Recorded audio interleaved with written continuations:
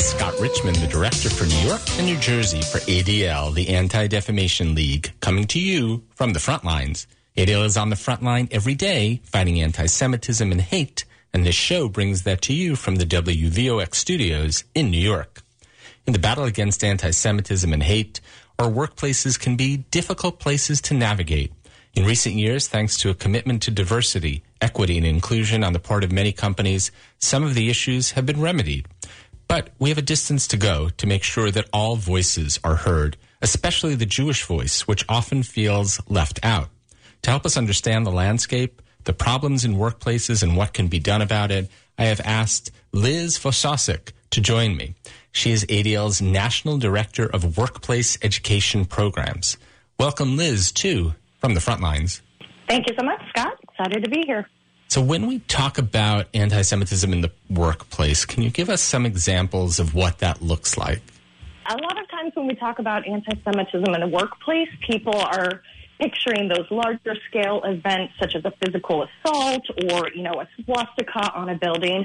But a lot of what we're seeing is more smaller incidents which are happening that go unrecognized or unacknowledged. So we see things such as microaggressions, which are those little supposed to be compliments, but actually have an underlying sentiment such as, Carol can handle this because Jews are good with money. Or we see inequitable out-of-office policies.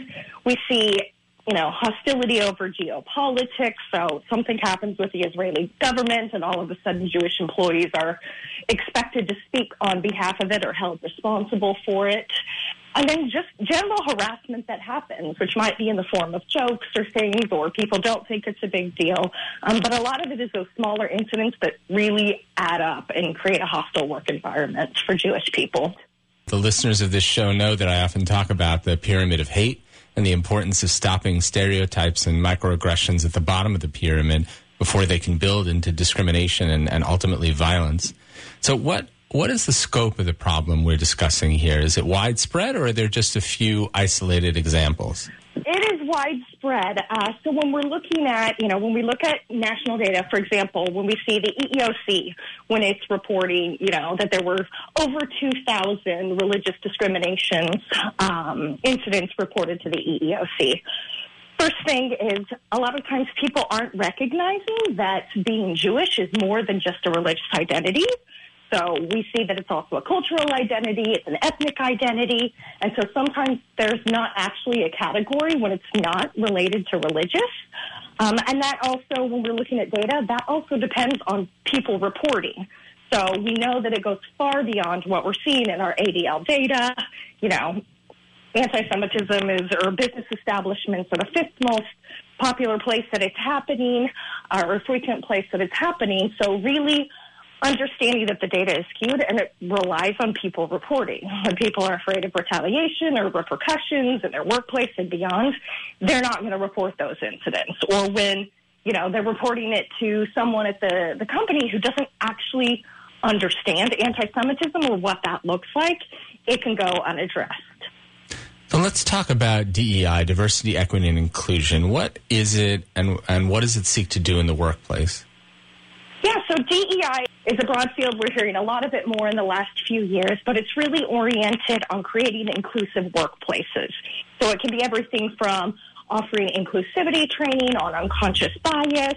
It could be creating more equitable out-of-office policies. So, for example, for those of Jewish identity, it's making sure that we're not scheduling something on a major Jewish holiday or other religious holiday that's not a Christian holiday.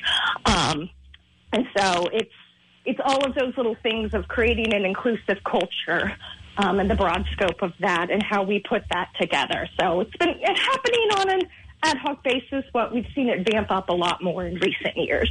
Certainly. And, let's put this together. How well do the DEI professionals in companies where they have them, how well do they handle anti-Semitism in the workplace? It's not always great.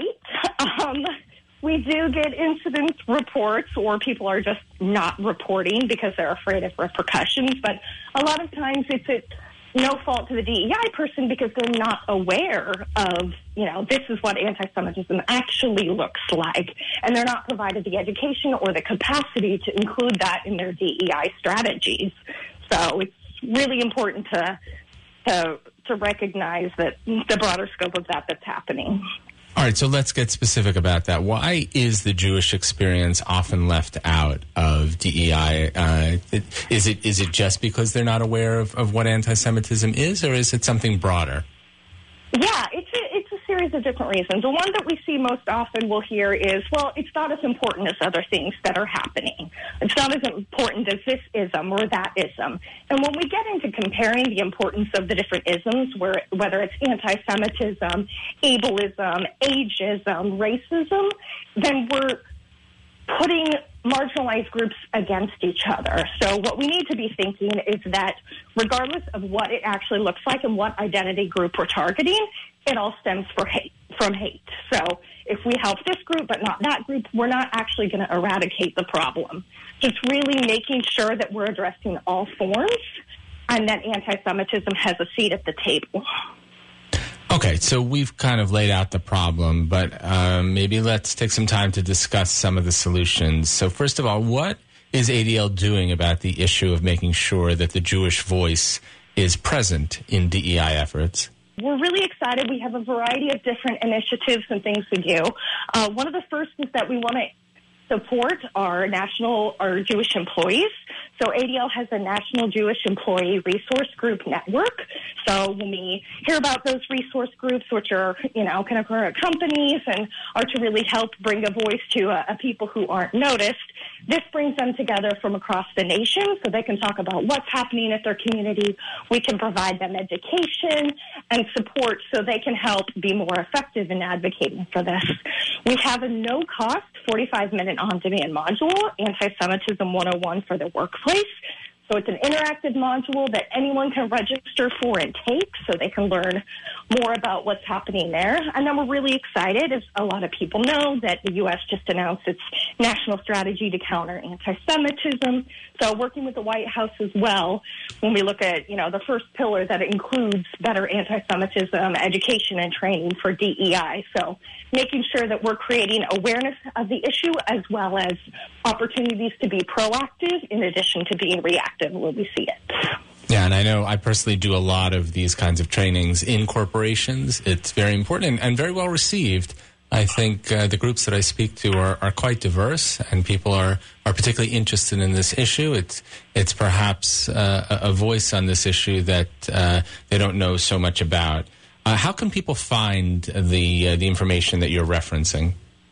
Absolutely. There's two different ways that you can go about finding it. The first one is you can go to our website, www.adl.org/ADL at work. So that is one way to get you there. It's also, you can find it linked on our main page. So if you go to the Taking Action page, you can see Bring ADL to your workplace. Another way that you can do it is by reaching out to your local ADL office. So while we're doing things on a national scale, our regional and divisional ADL offices are doing amazing work and additional programming. So reaching out to them directly as well to see what's happening throughout the country. That's great. And I will put a link to ADL at Work in the show notes so people can easily access it. So if listeners are particularly concerned that their company is not doing enough about anti-Semitism in the workplace and they want to bring in the Jewish voice along with other DEI efforts, maybe some tips about how they can approach their DEI professional or the head of the company, or who should they even approach? It's looking for different allies. Obviously, talk to your DEI person, but think about where the power lies. People have titles and things, but the power may not always lie. So if there are other Jewish employees at your workplace, connect with them. Or also look at, we have these amazing employee resource groups. And while we recognize that, being Jewish is one piece of an identity, we have a lot of different identities. So working with your fellow employee resource groups or other marginalized groups at your workplace to bring attention to it. And making sure that while we're bringing attention to anti-Semitism, we're also bringing attention to the other isms and we're supporting their efforts. So really creating a network and recognizing that we shouldn't be competing with each other for acknowledgement and space and resources, but how do we work together as a collective whole? And you bring up a really good point. The emergence of employee resource groups is something relatively new, and the idea of a Jewish employee resource group is also relatively new, and that could also be a step that Jewish employees can take in order to eventually get to the point where their voice is bigger within companies. Absolutely. ADL has a really great guide on ADL at work, because a lot of times we're hearing of, well, we don't do religious employee resource groups, so, the Jewish identity doesn't qualify. But as we know, the Jewish identity is a cultural, ethnic, religious identity. So it goes far beyond just the religious aspect of it. So this resource is great in helping provide the language and the framing for why a Jewish employee resource group deserves a seat at the table as well. We're nearing the end of the show, but I have one final question. Tell us about you. What led you to become an expert on workplace concerns, especially as it pertains to anti-Semitism?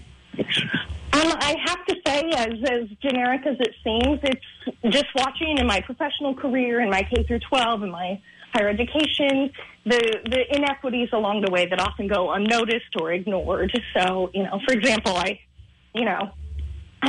my best friend at one of my jobs, her boss thought it was funny she's Jewish, and her boss thought it was funny to just make little jokes about how she was going to convert her to Catholicism and things. And it grew really exhausting, and she was afraid of that power dynamic. She was afraid of moving forward. And so she didn't say anything, and it created a toxic work environment that partially inspired her to leave.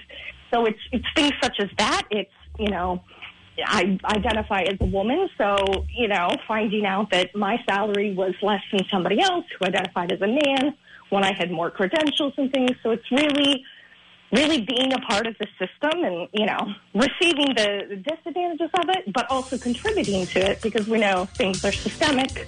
And we do a lot of things reinforcing this without realizing. So I really just want to make work an awesome place for people to be. We spend a lot of time there. So I think it's really important to make sure that we're addressing these. Liz, thank you for bringing this very important issue to light for our audience and for all you do every day to fight anti-Semitism and all forms of hate in the workplace. And of course, thanks for being on today's show. Excellent. Thank you so much, Scott. And, of course, a big thank you to the listeners who tuned in to From the Frontlines, either live on WVOX 1460 AM or as a podcast. Please subscribe on Apple Podcasts, SoundCloud, or on Spotify to ensure that you do not miss a show. Just search for From the Frontlines. And please engage in these important conversations throughout the week by following me on Facebook and Twitter. My handle is @ScottARichmond, and our hashtag is Fighting Hate for Good.